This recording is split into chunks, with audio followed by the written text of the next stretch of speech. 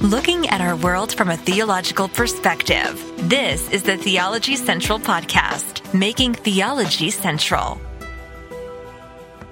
Good evening, everyone. It is Saturday, August the 12th, 2023.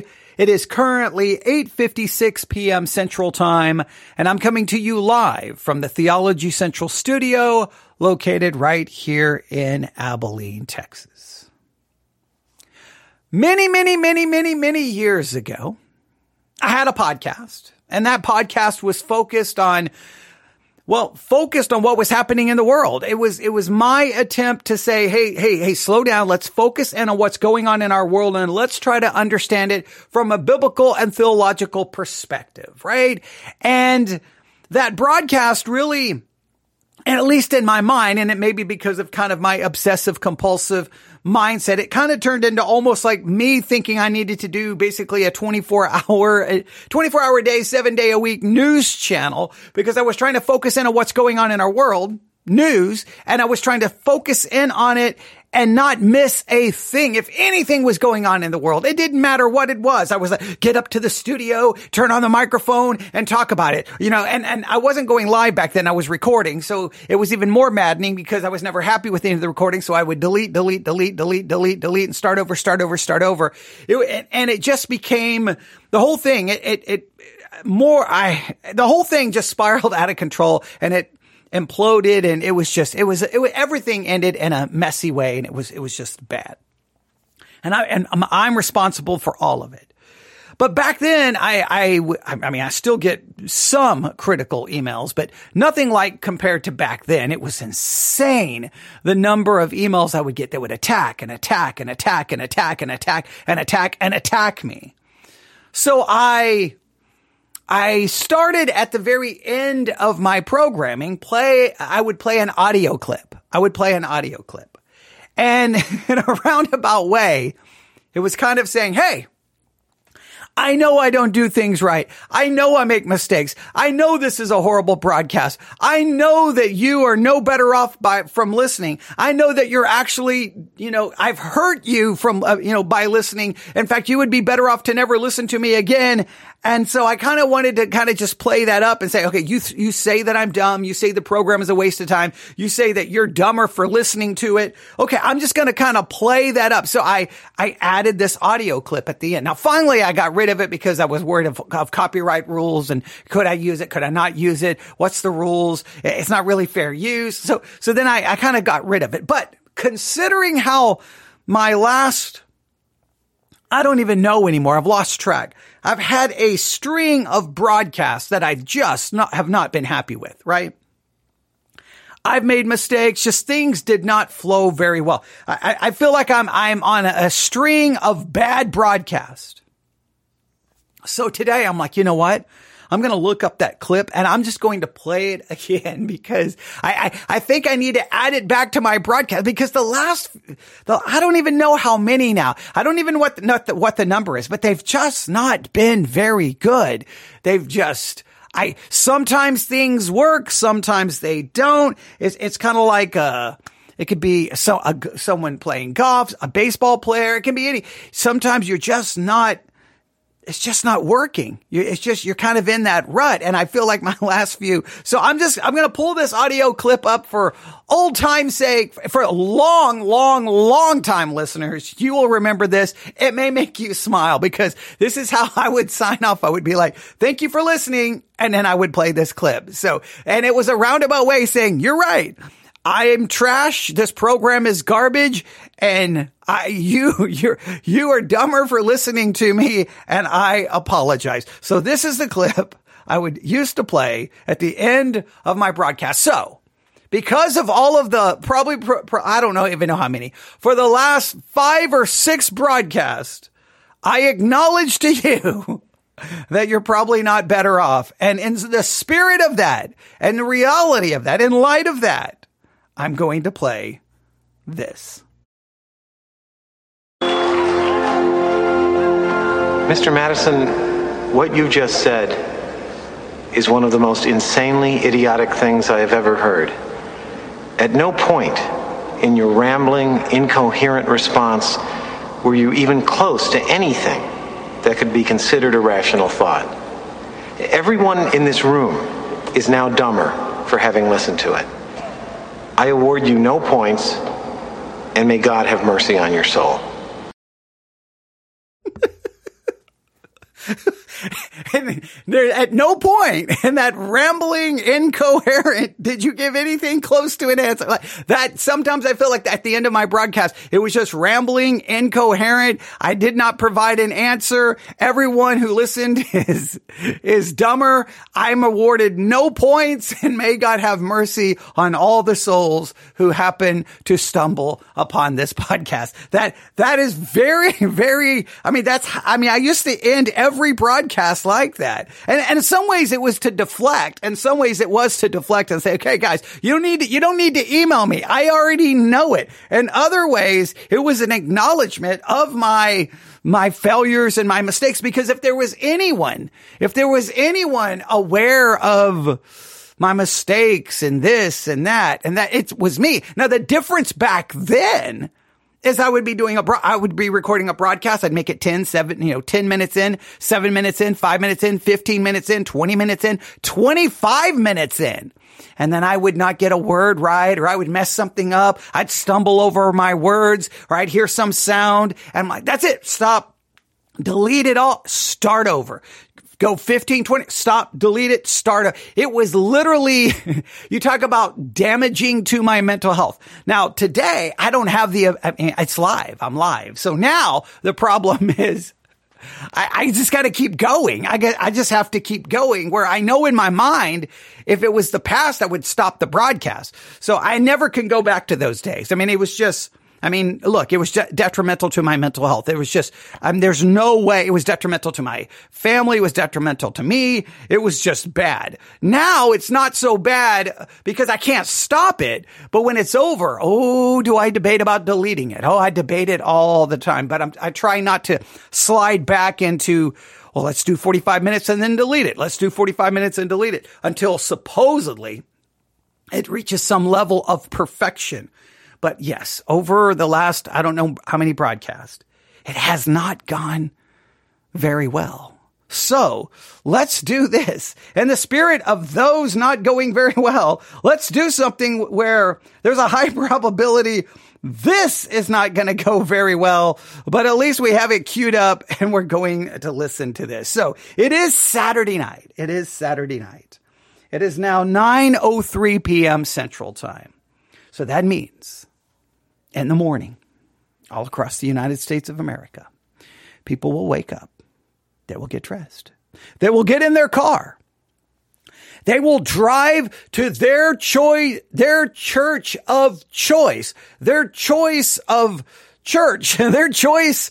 They get to go where they want to go. It's their choice, their choice. Their church of choice. See what I'm doing? See, I'm messing up. See, at no point in that incoherent rambling, they will pick a place of worship. It's their church of choice that they will go to.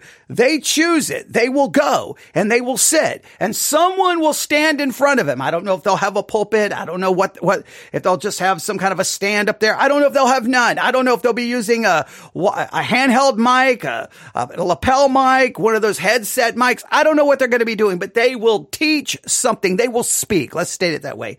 They will speak.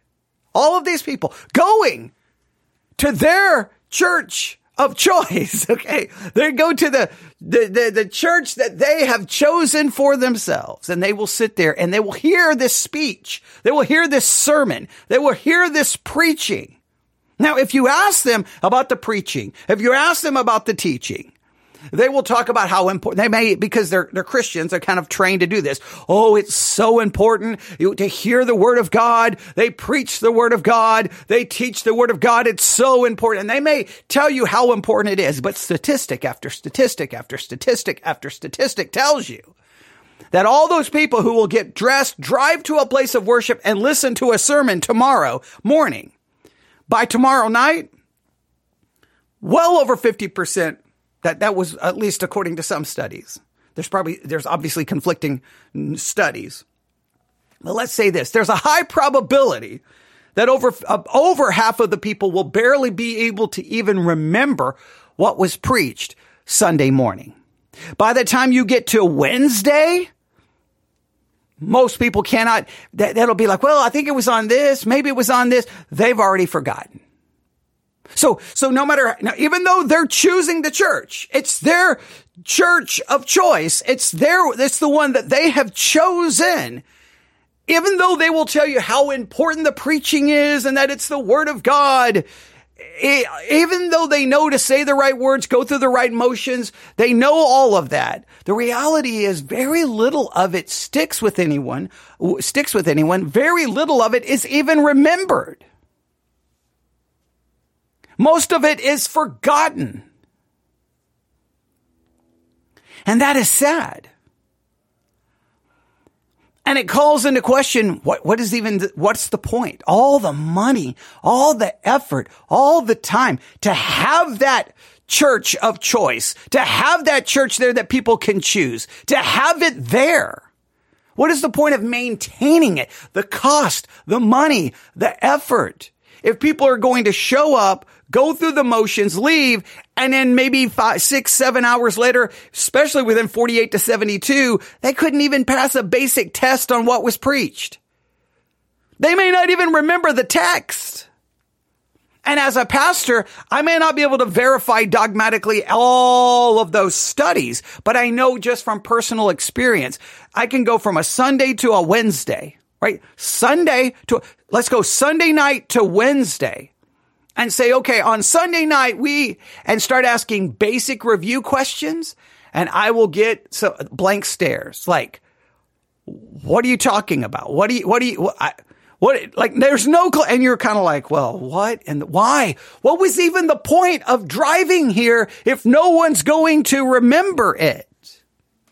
Now, you can do a couple of things as a preacher, right?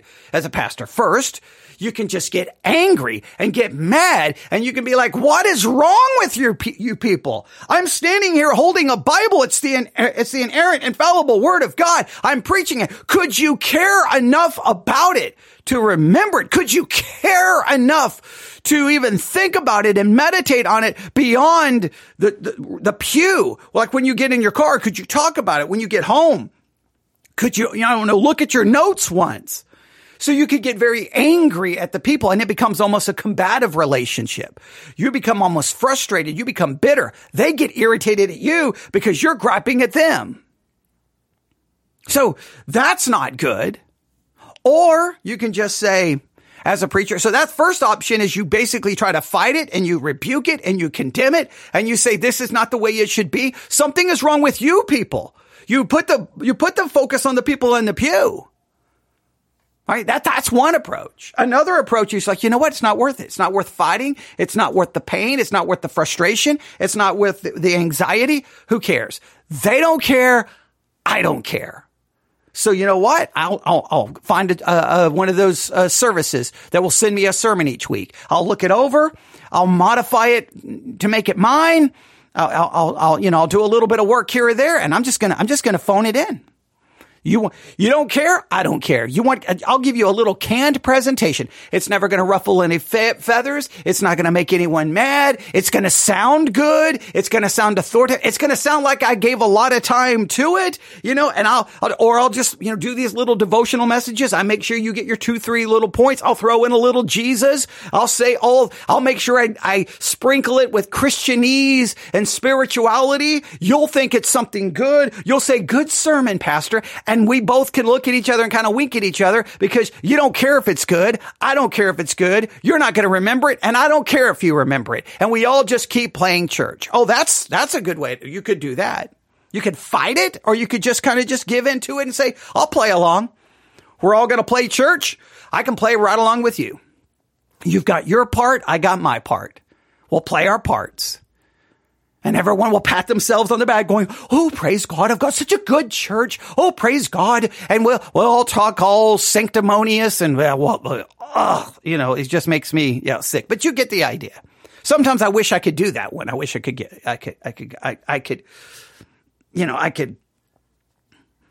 figure it out. A third approach is you could be, well, maybe. the problem isn't in the pew.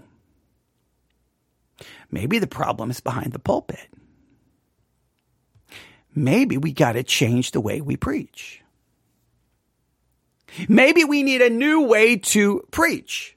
Now, many have tried to address this problem from that perspective. Now, they will get criticized as being liberal and being apostate, because many of them will say, well, let's use movie clips. Or many of them will, we need a drama team. Or they'll try to use object lessons. Or they try to change up the traditional sermon 150%, right? Now, you're going to get criticized for it. Now, some of them who've radically changed the standard sermon preaching of the text, many of them do attract large crowds. Now, what makes me angry are the lay people who criticize it and condemn it, but then they can't remember what was preached at their church 72 hours ago. How dare you criticize some pastor trying to find a new way to preach when you can't even remember what's preached in your traditional church in your traditional way? Now, I'm not saying that all these new ways are good. I'm saying I can understand why. You either fight the people or you just give in and play along, or you're like, okay, I'm going to look at myself. What can I do? How should I preach? And you remember there's lots of debates on how it should be done. Some believe it must be verse by verse, expositional preaching. You start in a book and verse by verse by verse by verse, week after week after week after week after week after week after week after week after week. You get 7 weeks in, nobody can remember anything that was preached. But hey, we went verse by verse through that book, so everyone can pat themselves on the back and go, I go to a church that expounds the scripture, and we spent 18 years in the book of Jeremiah, and we're so godly. And you're like, okay, let me ask you some basic questions about Jeremiah. Yeah, okay. I know that because I spent years going through books, and I can ask people basic questions about those books, and lo and behold, no one remembers anything. So I'm not against expositional preaching of verse by verse, because that's the way I typically do things. But you can approach it that way. Others are like, man, that's not going to work. Okay, because one, it's just you're in the same book for so long, people just kind of lose focus, right? People's attention spans are short. So then they're like, you know what we have to do? We have to do series. But the series need to be about 6 or 7 weeks long, and you gotta get them, you gotta hype it up. Boom. That'll keep them for the first 2 or 3 weeks, right? You're hyping them up, and then you've only got like 3 weeks left. And then in about week 4 or 5, you start hyping the next series. And you may spend six weeks in a book. Who cares if you get to go through it, all of it, because you at least maintain their attention. So every 6 weeks, and you may make a video trailer for the next series, and you hype it up, and yeah. And then so that works for some people. That kind of a more series, a short series based approach. Some like a more topical approach. Some thinks you need to be, a very outline driven. You got to have points. Some believe you need to make sure all your points start with the same letter. All these techniques are utilized to try to, that something that happens in church will actually, it will be remembered. So, make sure you use this, speaking technique, inflection in your voice, good eye contact, like all these things. And so you're always, and I think all of these are just fleshly ideas to try to make it work. But sadly, people say, well, you shouldn't do it in a fleshly way. Well, you can say that and you can talk a big game, but you want people to actually remember. And well, you do want people to show up at your church, right? So it's easy to talk a big game when it's not, your livelihood on the line, right? It's easy to say, why would the pastor do that? I don't know. Maybe he's trying to keep his job. Maybe he's trying to make sure his bills can be paid. Maybe he's hoping he can make a little money from all of the hours and hours and hours and hours and hours he puts in. Maybe he's hoping, something, maybe. You say, well, how dare he think that way? Okay. Yeah. And I bet you don't think that way at all. So there's all these ideas. Which one is right? Which one is wrong? Now, because it's Saturday night, I've got to stand in front of people tomorrow morning, and we're in Jeremiah. We've been in Jeremiah. Supposed to be done with the book by the end of the summer. Obviously, we're not accomplishing that. And I'm already in a weird place on how I'm supposed to approach tomorrow, because Wednesday we kind of found ourselves discussing the doctrine of hell. Even really, that's not where we're supposed to be because of the name of these places. Then the book of we're kind of not. I got to figure out how to finish that up in the first hour. Then in the next hour, really go back, work through Jeremiah 19. There's no way we're going to get to Jeremiah 20. And then Sunday night, maybe Jeremiah 20. So I don't really know exactly how to approach it. It's going to be kind of messy and disjointed and clunky. And, hey, I can play that audio clip that I played here at the beginning for everyone at church tomorrow, because it's probably not going to be that great. I kind of already going in with low expectations. So I'm already trying to figure that out, but then I get an email about what good preaching really is. And the email told me that good preaching, really good preaching that people will remember, good preaching that will make an impact, is actually good storytelling. If you're a good storyteller, you'll be a good preacher, and your sermons will be remembered. Now, what do you think? Think that's good? Think that's bad? Well, there was a video. I don't know what year the video was made. Now, the video starts off hilarious to me, because I guess it's at some conference, right? And one of the sessions had to do with preaching. I don't know. But then at the beginning, they show these people kind of like in a, I don't know what, maybe it's a church. I don't know what kind of building. And there's people there. They got the name tags on. They're at some kind of conference. There's some tables set up, I don't know if they were having a session there. And then over in the corner, there's like these young people with a guitar, a bass, drum, and they're going to town playing. But when the camera pans back to the audience, it's all these older people, right? And they're kind of looking at these young kids. And I think what they're thinking is, this is loud and this is not. What is this? It's just so weird to hear the music and then look at the crowd. You're kind of like, I think this crowd would prefer that you're up there singing Amazing Grace or, Just As I Am or some classic hymn or maybe just some soft music with a piano and maybe a violin. Like it just looks like the music doesn't fit the crowd. It's just so weird. But then what's weird is, you thought then the presentation will be in front of this audience, but then the video goes to an interview. Okay, so I don't really know why they put the video together. It looks like the video was made in the 80s or the 90s, maybe the 80s, late 80s, early 90s. The whole thing is just bizarre. I started watching it, and of course, you know what I did, because I'm a fool. I was like, well, let's just go live and talk about this. Now, I have no idea which direction it's going to go, but hey, if it's going to talk about storytelling and preaching, I need to hear maybe how to be a good preacher. Oh, maybe how to be a good podcaster. I have read all the things about how to be a good podcaster, and I don't follow any of those rules, but that's okay. But I am curious. Now, the main thing I'm curious about, once again, is the people sitting in the pew, right? Because the people in the pew, they know what they're supposed to say, right?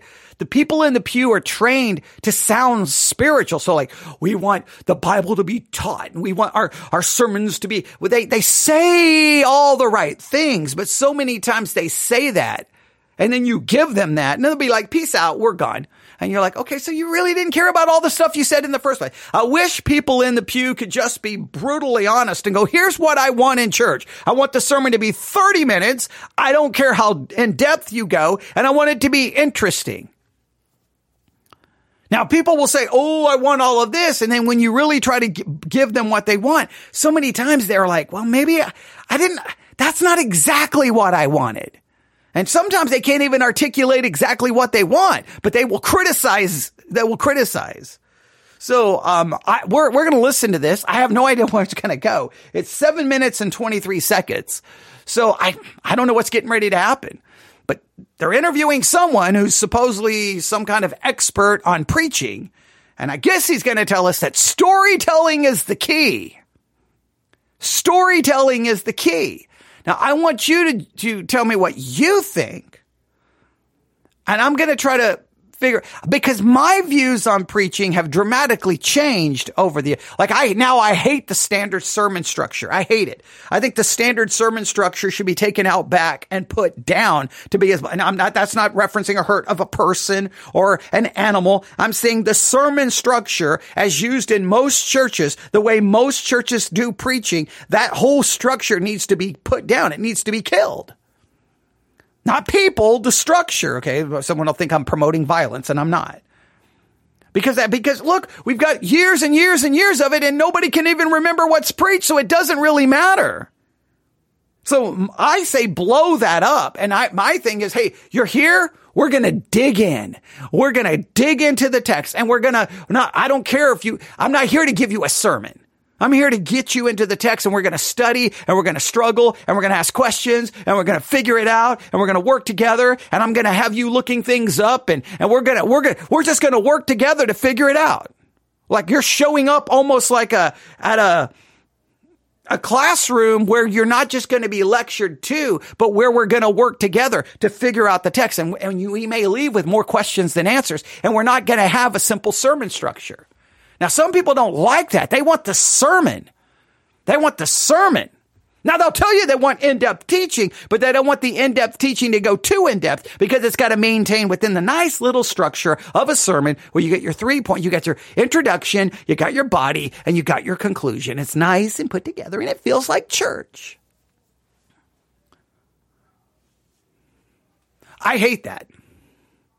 So I'm by no means an expert on what to do because obviously my way of doing things is the most unpopular way on planet Earth. Nobody likes what I do. Nobody does, right? Because I mean, look, either if people loved it so much, support would be pouring in, okay? Or our numbers would be through the roof. Or at least people would be like actually coming to our building. Okay. People don't like my approach to preaching. I'm telling you, a lot of people think they do. But I think, I'll put it this way. There's probably, I shouldn't say no one. There's a small minority of a minority of a minority of a minority that does. And I am grateful that those people are out there because I just can't ever go back to the old way of doing things. I hate it. And I've got too much evidence to show you that it's a waste of time in the first place. But see, I could just give in and go, you know what? You want your nice little 3 points? Well, come on.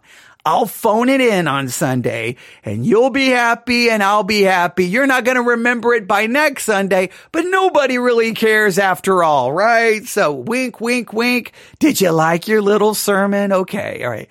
Yeah, but I can't do that. But let's see what they promote here. Who knows? Who knows where this is going? At this point, I'm concerned that it's not even going to be going anywhere close to what we just talked about. And I've wasted 27 minutes, but that's okay because I got an audio clip that I can play at the end of this. All right. Are you ready? Here we go. Now, this is going to begin with this group of young people playing their hearts out where a bunch of older people are looking around like, what is this noise? Could you turn it down? I'd rather be talking to the person next to me. The whole thing is hilarious to me, just seeing it on video. But here we go. Here we go. Again, this video looks like it was made in the 80s or early 90s. Here we go.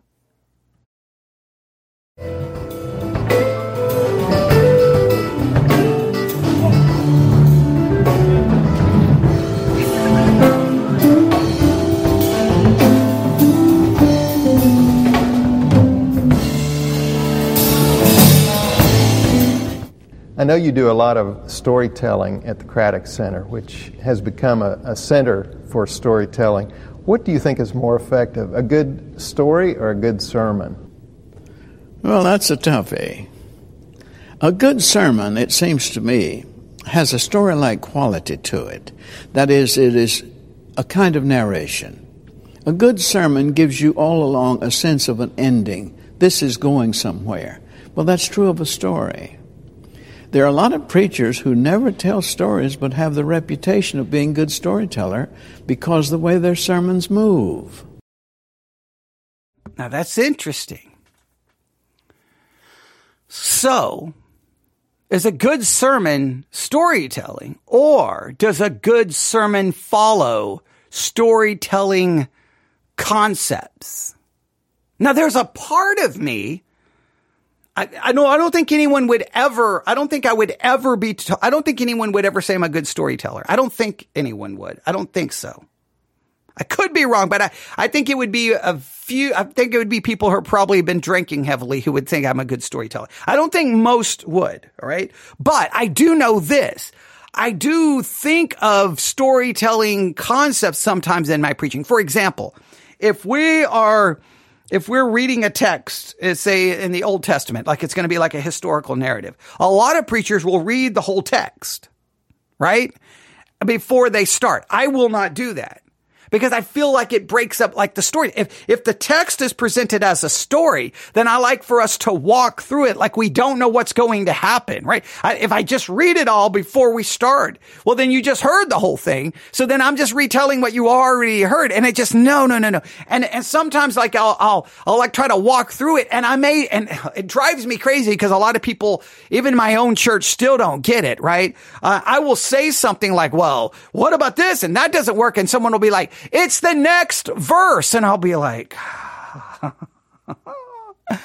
maybe you should just be quiet and let us get to the next verse, right? I know the next verse is there. I'm talking as if I don't know the next verse is there because we haven't got to the next verse. So we're dealing with this verse and then dealing with how it may make us feel, and then let the next verse go, oh, okay, that explains it. People do that to me all the time because a lot of times when we're working through the text, people, it drives me crazy when you're preaching is no one's looking up. They're reading ahead. And you're like, we are in verse 2. Why are you reading verse 8? Could you pay attention? Drives me crazy because I'm very mindful of trying to work through the text as if we're reading a story. Like it's a story. You're like, well, what? Why is God doing this? It makes no sense. And someone all of a sudden, no, well, it makes perfect sense because in 5 chapters later, God's going to say, I'm like, we're not 5 chapters later.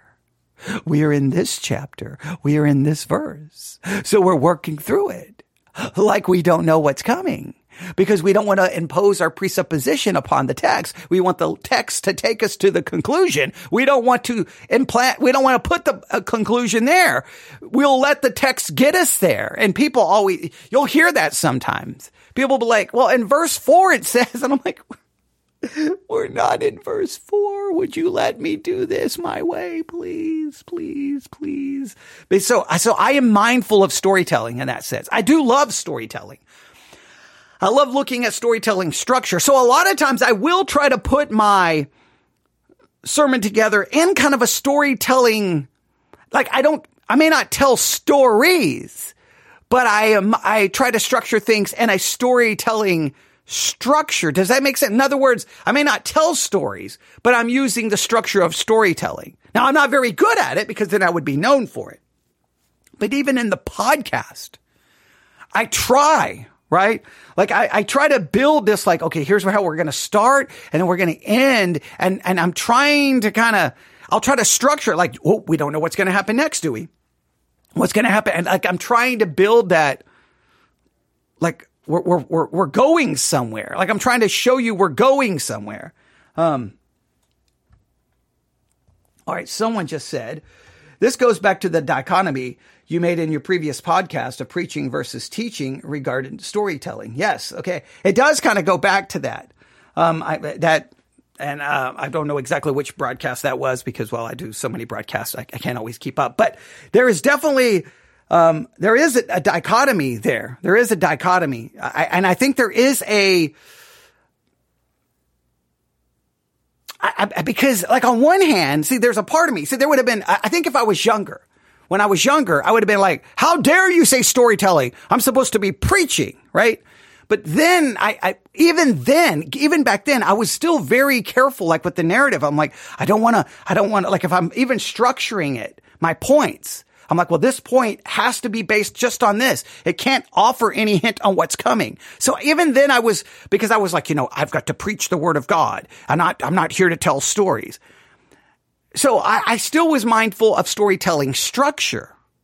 So I think the structure, I don't think anyone should condemn the structure of storytelling. I think the structure of storytelling is just good communication, right? Because you're building You're like, here's the beginning, and then you're building, and you're trying to show people we're going somewhere, and then hopefully you bring it home. You bring it home to some kind of conclusion. I don't think there's anything wrong with that. Now, some may say you're using man's wisdom, and you're negating the power of God's word. And I understand you can use some of the verses in Corinthians, but I think there's nothing wrong with doing it that way. Now, my concern is when I hear storytelling, when I hear the word storytelling, what comes to my mind is we heard this if you listen to all of our reviews of the messages from the Sword of the Lord conference this year. A lot of those sermons were just storytelling, and most of the time it was storytelling about the pastor. I did this, and I went here, and I did this, and this happened, and now you could call those not stories, you could call them personal illustrations, but they're telling stories. Now, in those cases, I'm not so sure about that, because then the sermon becomes more about you. But even whether you want to call it stories or illustrations, I think there's a danger where people don't remember the actual text or the theology or the doctrine or the point you're making. All they remember is your story, your illustration. And there are sermons that people in my own church, they remember the story. They remember the illustration. They cannot tell you what it was connected to. Well, guess what? That was horrible. That was bad. That was a failure on my part. Because I thought it was going to turn on the light and bring clarity to the point. And all it did was distract from the point, and everyone can remember the funny story or whatever it was and not remember the point. That's on me. As a communicator, I should have realized what I was doing. I was overshadowing the actual text. But I think I do like that maybe he's kind of saying there's storytelling, and then there's preachers who don't tell stories, but they're using the structure. Okay, I kind of like that idea, right? I may try to back this up and just play this whole part again, all right? Okay, maybe I'm probably going to go back too far. That's okay. It may be the music again, but I think we should hear this. Because I think, and I could be wrong, but I believe most people in the pew, now if you said storytelling or preaching, I think people say, I want preaching, I don't want storytelling. But if you want preaching, utilizing the construct or the principles of storytelling, I think many people in the pew, if they're honest, they're going to remember that and follow that better. Probably, I would think. Story or a good sermon? Well, that's a toughie. A good sermon, it seems to me, has a story-like quality to it. That is, it is a kind of narration. A good sermon gives you all along a sense of an ending. This is going somewhere. Well, that's true of a story. There are a lot of preachers who never tell stories but have the reputation of being good storyteller because of the way their sermons move. Movement is more important than structure because it's not going to be pictured on a camera. It's going to be heard by the ear. Now, I like that. Movement is more important than structure. Movement is more important than structure. Movement is more important than structure. That's pretty fascinating, at least in my mind. Movement is more important than structure. How it moves, not necessarily how it's structured. Now, I definitely, over the years, I've thrown out the structure concept. I'm not so worried about the structure anymore. I don't care.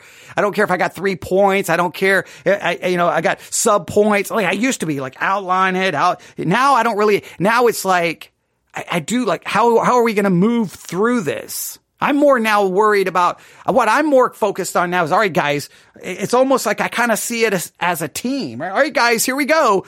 All right. Like we did on Wednesday night. If you go back and listen to the sermon from Wednesday, hey guys, we got these places mentioned in Jeremiah 19. These are the very places that are associated with what we refer to as hell. That very location, and horrible things happen in this place. And then it was turned into a garbage dump, and then they burned the garbage there. Okay. All right. So, and this raises questions about the nature of hell, because people who believe in annihilationism. Okay. So, like, all right, guys, here's what we're going to work on. And now I'm just more worried about working together to try to figure it out. Right. But I put it forth as, okay, guys. Now, what some would be is just be very authoritative and very dogmatic. This is what we believe about hell. This is it. And I'm like, okay, guys, like what should we believe about hell? Like I throw out any dogmatic conclusion and say, all right, here's what we're going to try to figure out. And then try to leave. I just want to move through it. I have no structure in mind. I just want to move through it. Now, so that throws some people way off, because some people immediately go, what do you mean? What do you mean? No. This is the right way. And I'm like, whoa. No. Your presupposition doesn't get to come in yet. See, your presupposition has to be left behind the church building. That's where you have to leave it. Then you come in here, we work through it as if we don't know, because maybe our past knowing is incorrect. So then we're going to study anew. That's the way I always try to, and it makes people nervous. People get you can just see them getting all worked up, and it's like, stay calm. Because maybe your past conclusion was wrong. The only way to know if your past conclusion was right is to retest it every single time you study. So, I do agree. I think I agree movement is more important than structure. I don't care about the structure. I think the sermon structure has been detrimental, is my own personal feeling. That's really good. I'm going to back it up just a little bit more, where we can hear some of that again, because this is good stuff. I think this is good stuff. I hope you think so as well. Here we go. There are a lot of preachers who never tell stories but have the reputation of being good storyteller because the way their sermons move. Movement is more important than structure, because it's not going to be pictured on a camera, it's going to be heard by the ear. Now, a good story, if it fits and if it's appropriate, is powerful because it reminds most of the people in the house of something that happened to me when I was 9 years old. My father did that. I remember the church back home. And here, everybody then has something they want to say. And that's what good preaching does. It causes people to want to say something themselves. So it's a toss-up. But good. That's interesting. Now, I like he said a story, if it's appropriate. So I think that's what you have to realize. Is this story going to be helpful and appropriate, or is it going to overshadow? But good preaching leads people to want to say something. They got something to say. I definitely try to do that. I mean, I do very much kind of a Socratic approach to the way I preach. If you've ever heard my preaching, I do much more of a Socratic approach. I like to ask questions, and I do get the people involved. I don't like it open-ended where people can just go on they start preaching themselves. I try to control it, because that can be dangerous, and you gotta keep it under control, obviously. But I always want my preaching, and even if you listen to my podcast, you'll know that I constantly try to I don't like the passive listener. I give assignments. I tell people to do this. I'm always like, I want it to spark conversation. I want what I hope when people leave my church, or even when they're done listening to my podcast, is they have to talk about it. They got to find someone to say, man, there was this, and then I don't know about this, and I really don't, and then this, and I never thought about this. It's supposed to lead to something. It's supposed to lead to more. I don't want people to remember points. I want people to be engaging in dialogue about it. Now, there was a time I think I wanted people to remember my points, so I repeat them. I wanted them to remember the outline. Now, there are times that I do think the points and the outlines are very important, and I will be repetitive, especially if I'm trying to get people to understand the structure of a text. Then I may break it down and then be very repetitive in its structure, depending on the text. And Jeremiah, I've tried not to do that. Because, see, Jeremiah, I believe that because of the way the book is written, trying to get so, Okay, we're going to break this down. We're going to break this chapter down. I think it's actually detrimental. I think for Jeremiah, we have to try to move through it and try to gain the main idea, the main focus, because we can get so lost in the details because we got so many different genres of literature being utilized. We've got things are not in chronological order. Sometimes we don't even know who's is that Jeremiah talking? Is that God? Did they switch back to Jeremiah? We've got questions. We got textual issues between the Masoretic text and the Septuagint. We got a million issues going on. So there are sometimes I think I could get so focused on these smaller things. I'm trying to say, no, what's the bigger point here? What's the bigger point here? What's the bigger point here? So I think each text calls for different things. All right, let's continue. Preaching, if it dips into the qualities of storytelling, it's pretty close to the same power. I'd hate to come off in front of everybody saying a story was better than a sermon, but a good sermon seems like a good story. This question comes from a Presbyterian pastor in Decatur, Illinois, Jim Montgomery. He asks, how do you specifically choose or create stories in your sermon preparation? And he also wanted to know specifically what percentage of your stories would you say are based on your life? And is it okay to create stories, make them up? There are several things I do. Number one is most of the stories that I tell grow out of observation, something that I observed, heard, watched, experienced. But I try not to be on camera myself, but hold the camera in the story on the other person. It may start off, I was in the airport the other day, but it moves to the other person. You don't want to make it too much. But when I have such an experience, talking with a child, visiting with a man on the street, something that happens in the sanctuary, in a home, wherever, all kinds of things, if it strikes me as having the quality of common human experience, it would cause somebody to say, that's exactly the way life is. I write it down in detail. It may be in a nursing home, it may be in a kindergarten. But the time and the place and who and what was said, I write it on one page, and I have notebooks of these. 75% of them never see the light of day, never occur in a sermon. But it enlarges my capacity to sympathize and empathize with people. So I preserve the stories. Very seldom do I tell a story that you read in a book or in another sermon or something like that.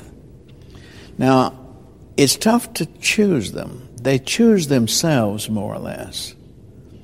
But you have to have a stock of material on which you draw coming into the sermon. You don't want to sit there chewing your pencil or doodling with your machinery saying, now I need a good story at this point. That's going to be a flop, a real flop. There will be experiences you've had, things you've observed that would say, let me in right here. I fit right in here. And you'll have a hard time keeping it out. I don't have any order or catalog or subject arrangement of these stories. They're just there. And I reread them sometimes and mess up sometimes. But I don't believe you should avoid experiences you've had. But you have to believe it's not unique to you. People are not going to sit back and say, our pastor has some really unusual experiences every time he goes to the Fiji Islands or something like that. It has to be out of the heart of life so people identify with it, whatever the source. And sometimes it's appropriate to create a story. I have it on good authority. Jesus created stories, parables. You have to put a tag on it. He put a tag on it. Which one of you, or once there was a certain man. Once you start that way, the listener says, parable. Well, if you start off, you want to put a tag on it. Let us suppose there were, if it were the case, some little tag that says created. I usually insert an absurdity in a story so that everybody knows it's not fact, it's created. But the fact that it's created doesn't lessen the quality. You don't want it to be fakey, trying out stuff on the listeners. but experiences from life that you've observed that intrude themselves into your sermon, saying, now here's where I fit into your preaching. Otherwise, if you're grabbing for stories, you'll use one too soon or too late. You use it too soon because hey, that's a good story, and you put it in a sermon. And then a month later, there's a good place where it would have fit, but it's too late. You've already used it. It's a delicate piece of material. Garrison Keillor is a great storyteller. Oh, yeah. Some say his monologues are rather like sermons to his flock, his listeners. Do you ever listen to Garrison? Yes, I listen to Garrison Keillor, and I read Garrison Keillor. He is a master storyteller, and he has a keen moral sense and a keen ethical sense. He can sneak up on you with a story, and you think he's talking about hog killing time in Minnesota, but actually there's something about life and the sacredness of life that he's getting across. But he's the best I have heard. He's a sort of prose Burl Ives.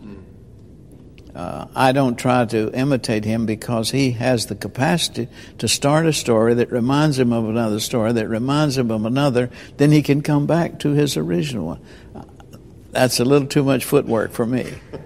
But I do admire it and respect him very much. There you have it. I don't know if we have a definitive answer in all of that. He definitely is for the storytelling. He definitely is for that. And I think there's no way to say it's wrong, obviously. I think there's dangers inherent to it, obviously, right? Because people remember the story. They remember the story. But if the story, see, the goal, I think it really is the goal of preaching for people to leave remembering a point, remembering a moral, remembering an ethic. Or is the goal of preaching they leave understanding the text? Is the goal they leave with, this principle, this idea, this philosophy, even though it may be based off scripture, it may be a scriptural concept. They remember the concept because of the story you told. So you're able to tell the story. They remember the story, but they remember the point the story was making. So they walk away with a moral or an idea or something, or an ethic or something along those lines. But if you were to ask them, okay, what was the sermon on? What was the text? And I'm like, well, it was on John chapter 6. Okay, how does the story fit with the text? And they start trying to explain it, and it's convoluted, and you're like, I'm not catching the connection. And they're like, well, I don't remember the connection, but I remember the story and I remember the point. Now, if the point is good, do you think that's okay?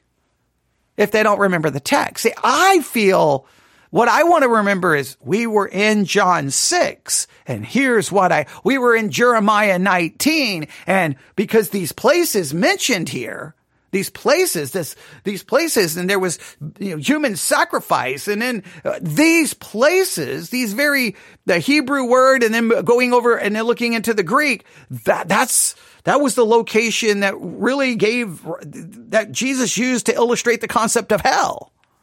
Okay, if they can do that, then that to me is more important than I tell some story that helps them, may connect some idea of the danger of hell. I want them to know how we got there textually. I want them to remember the movement. Okay, we started here in Jeremiah 19. We had this verse. This verse led us to here. We looked at this. We looked at this. We looked at these definitions in the dictionary. Then we went to the Hebrew. Then we ended up in the Greek. And then we looked up all of these verses that supposedly either use phrases like hell or burning or fire or outer darkness or gnashing of teeth. And then we say, okay, are those all referring to the same place? And do they give duration? And then all the things that we did on Wednesday night. Now, I could have thrown in some stories, and maybe they would have been okay. But what if I told a story and everyone remembers the powerful story, the emotional story, and they're like, okay, yeah, but they don't really remember Jeremiah 19 or how we got there. Now, there has been so much written for almost, it feels like my entire Christian life, I mean, I feel like I've been hearing this, well, maybe not so much in the 80s, but I definitely heard it throughout the 90s. Bible college, seminary, wherever I went to school, I would hear this over and over and over. We have an epidemic in the American church. The people in the pew are biblically illiterate. The people in the pew are theologically illiterate. The people in the pew do not know church history. They don't know these things. And we have to fix it in the way we teach. Okay, well, my thing is, then how much storytelling before you're actually keeping them still biblically and theologically illiterate, but they leave with a moral. You know, it's like a good fable where they walk away with a good ethic, a good moral. They walk away with a good point, but they can't articulate it or connect it to the actual scripture. Do we want them to understand the point, or do we want them to understand the scripture? So I think there's a definite difference there. Like, you can know the points, and the points supposedly came from the text. But when you ask them how those points came from the text, some of them will be like, I don't know. I mean, the pastor said that there were 3 points here and he took them from the text. And I mean, like here. And sometimes you're like, I don't really know those points actually. I mean, I know that maybe those words came from the text, but does the text really bring those points out? Does it really teach those points? We've reviewed sermons on this podcast where they've got 3 great points, and they may sound great. They may sound spiritual. They may be convicting. But when you look at the text from which they were supposedly derived, you're like, how did you get from there to there? The points are good. The points are convicting. The points may even be spiritual. The points may even be true, but they by no means came from the text which you gave us and said that they came from. So if storytelling keeps everyone's interest, it's moving, it's emotional, it's interesting, it's riveting, people leave with some point. But when it's all said and done,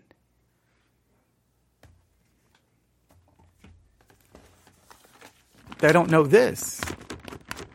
Then of what value was it, other than a good speech, other than a good presentation?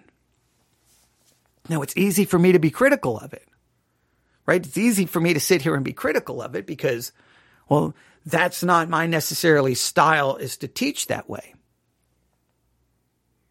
But I'm saying no matter how we teach, there's always for all the different ways people, well, I think I think too many people follow just the same template, which drives me crazy. I think we need to have room for alternatives here. But okay, but let me say this. For no matter how we teach, no matter how you teach, no matter how you preach, we all have to acknowledge the way we preach, the way we teach, for whatever strengths there are in it, there are inherent weaknesses and flaws in it, and there can be negative things that arise from it.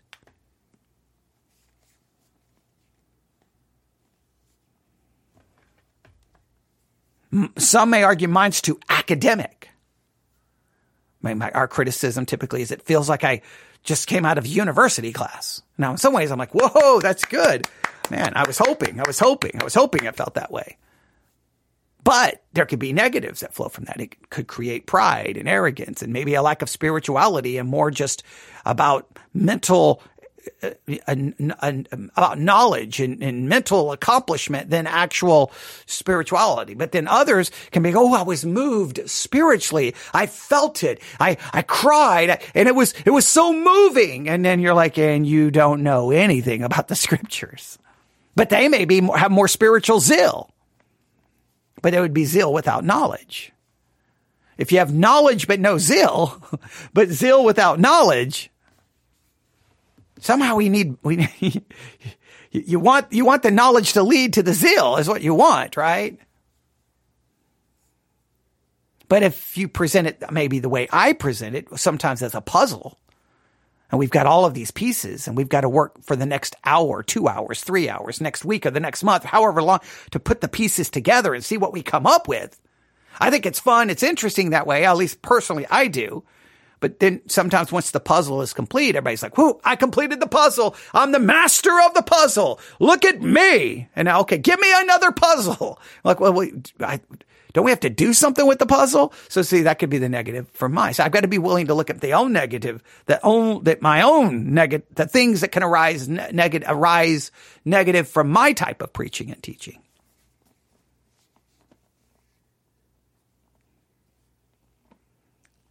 Now we're at 58 minutes. I can't believe we're at 58 minutes. What happened? What happened to the time? I don't know. But I know this.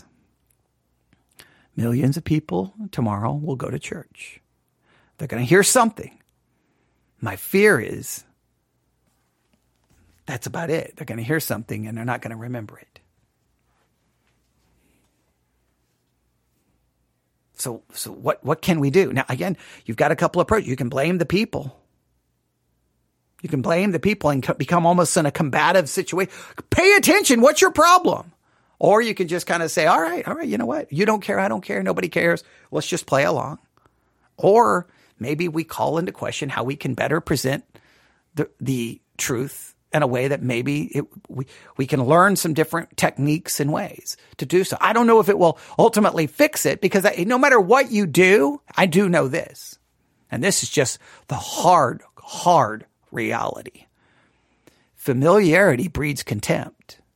Once they get used to your style, once they get used to the way you do things, it will just slowly but surely have less and less effect on them because they've heard it so many times. That's why some pastors move all the time. I'm not a fan of that either. That's a whole different story. I think what it requires is everyone working together. I think the people in the pew need to take the hearing of God's word serious. And they have a responsibility to show up prepared. They have a responsibility to truly listen and engage. And they have a responsibility to take what is preached to heart, discuss it, talk about it, and try to apply it to the best of their abilities. I think the preacher has a responsibility that no matter how frustrated he gets, no matter how upset he gets, he doesn't just cave and just start phoning it in and just start going through the motions. And I think the pastor has a responsibility to constantly be critiquing. I know that there's a level you can critique too much, but constantly like, what could I do a little bit better? How could I do this a little bit better? Or I think a pastor also has to try to convince the people the way he's doing things, why trying to explain to the people, here's the reason I do this. This is what I'm trying to accomplish here. I'm not trying to just have a sermon. At least I know for me, I don't care about having a sermon. I care about like tomorrow. Are we going to understand Jeremiah 19 when we're done? Are we going to understand Jeremiah 20 when we're done? Are we going to understand Jeremiah 21? Are we going to understand Jeremiah 22? If we transition from Jeremiah and if we do the series on dispensationalism, are they going to really understand the history of dispensationalism? Are they going to understand exactly what dispensationalism teaches and how that hermeneutic impacts certain passages of Scripture? Just like what I'm trying to get people with our series on the proper distinction between law and gospel, how that is a massive hermeneutical concept that will change the way you interpret Scripture. It's my job as the preacher to say, hey, here's the reason we do this, and here's what I'm trying to accomplish with it. If the people understand what you're trying to do, then maybe they have a greater chance of seeing it. But I think it requires both. The pew and the pulpit must work together for the preaching to be impactful. For preaching to be impactful, you have to have the pew and the pulpit committed to the same thing. Learning God's word.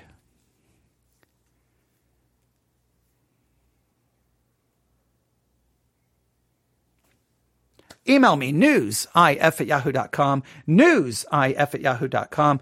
Thanks to the person who made the comment. I greatly appreciate it. I always appreciate anyone who listens, and especially anyone who comments. And hopefully there was something beneficial in all of this. Hopefully. Because whether it's podcasting, whether it's preaching, what you want is to actually end something that has benefited people spiritually. The preacher can't be in it for his own self-glorification and to make himself feel better, and so that he feels like he's a great preacher, a great teacher, and he gets compliments. He can't be in it for himself. And hopefully the people in the pew are not in it in a sense for themselves. They just want to be entertained. They just want it to be interesting. They don't want to be bored. Hopefully everyone is in it to say, hey, whether it's a podcast, whether it's a sermon, I'm there to learn. I'm there to understand the Word of God. And so because I need the Word of God, it's my spiritual food, and I need it to grow, and I need it to slowly but surely, through the preaching and proclamation of God's Word, slowly but surely grow spiritually and be changed. But if any side is not committed to that, well, then you have a lot of people in it for themselves. And people can be in it for themselves behind the pulpit, and people can be in it for themselves sitting in the pew. And the reason we find ourselves sometimes being in it for ourselves is because our sinful nature is still very much present, and the sinful nature is all about self. So tomorrow, are you going to make it about yourself, pastor? Are you going to make it about yourself, church member? Are we going to make it about God's Word, and we're going to learn as much as we can about it? All right, thanks for listening. Everyone have a great night. God bless.